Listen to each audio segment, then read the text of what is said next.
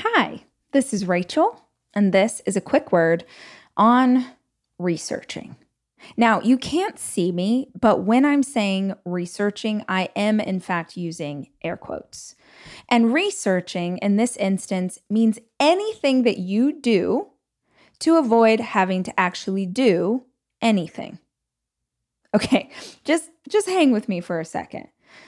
I went to a conference recently. It's one of my favorite ways to learn a new skill or sort of take a deep dive into a new area. And I went to this conference to kind of learn everything I could about a hobby that I currently have. And just so you know, this is how I learned to write books. It's how I learned about personal development. I went to conferences about personal development. It's how I learned about business. I could keep filling you in here. It's a really active way that I have learned what I've learned is to go to conferences, to read books, to watch documentaries, YouTubes, and podcasts. I immerse myself in all of the information that I can find for how to do a thing. So I'm at this conference, and it's a pretty small group of people, like 200 people in this seminar, and I'm geeking out. So just so you know, at a seminar, conference, workshop, your girl is not hiding out in the back of the room. She is front row. She got her notepad. I am ready. I'm taking notes. I am feverish. I am here for the information. I want to glean as much information in the time that I have because I have 4 kids and a full-time job. It's not like I have a ton of extra time laying around to go to conferences. So if I'm going to be here, if I'm going to take this time away, if I'm going to get on a plane, then you better believe I am going to absorb as much as I possibly can out of this conversation. So I have a fantastic time. I'm really enjoying myself. I'm learning a ton. And I started talking to a few different people. So at lunch, I talked to some people. And while we were waiting for a speaker to start, I'm just kind of chatting up who's there, who's also learning in the same way I am. And I find a reoccurring theme. So I assume that everybody who's here, because this is a pretty introductory thing, I assume that everybody who's here is also learning, starting, beginning the same way that I am. And as I talk to people, the sort of consensus is like, oh yeah, they're saying the same stuff they always say. The teachers are kind of saying the same thing they always say. And I'm like, what do you mean? I'm like, oh, when we had the last conference, the same person spoke and they said this thing. And then also I've seen them on this and they said this thing and so also said that. And there's a reemerging theme. They're all kind of saying the 3 or 4 things that are the same, right? If you want to be, this is like if I go back to when I was trying to be an author, all authors say the same thing. They're like, yeah, sit in the chair, write the words. It's hard. It sucks. You have to do it. That's so like, they all are saying the same thing. They're giving the same advice. At the conference I'm at, they're like, yeah, they're all saying the same thing. And my mind explodes.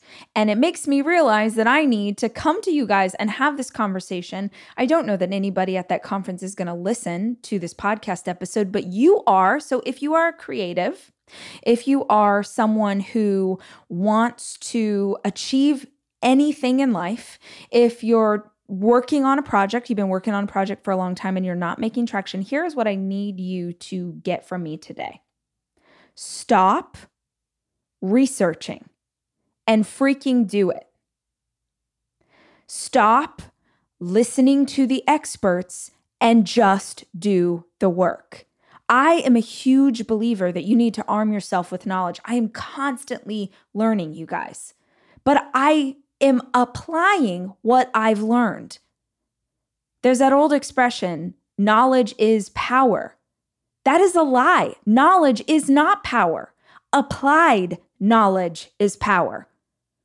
If you are learning information about the area you want to grow in and then not actually doing anything with it, that is why you are not making traction. It's not because you didn't hear the right motivational speech at your conference. It's not because you just haven't found the right book yet. It's not because you just haven't listened to the right episode.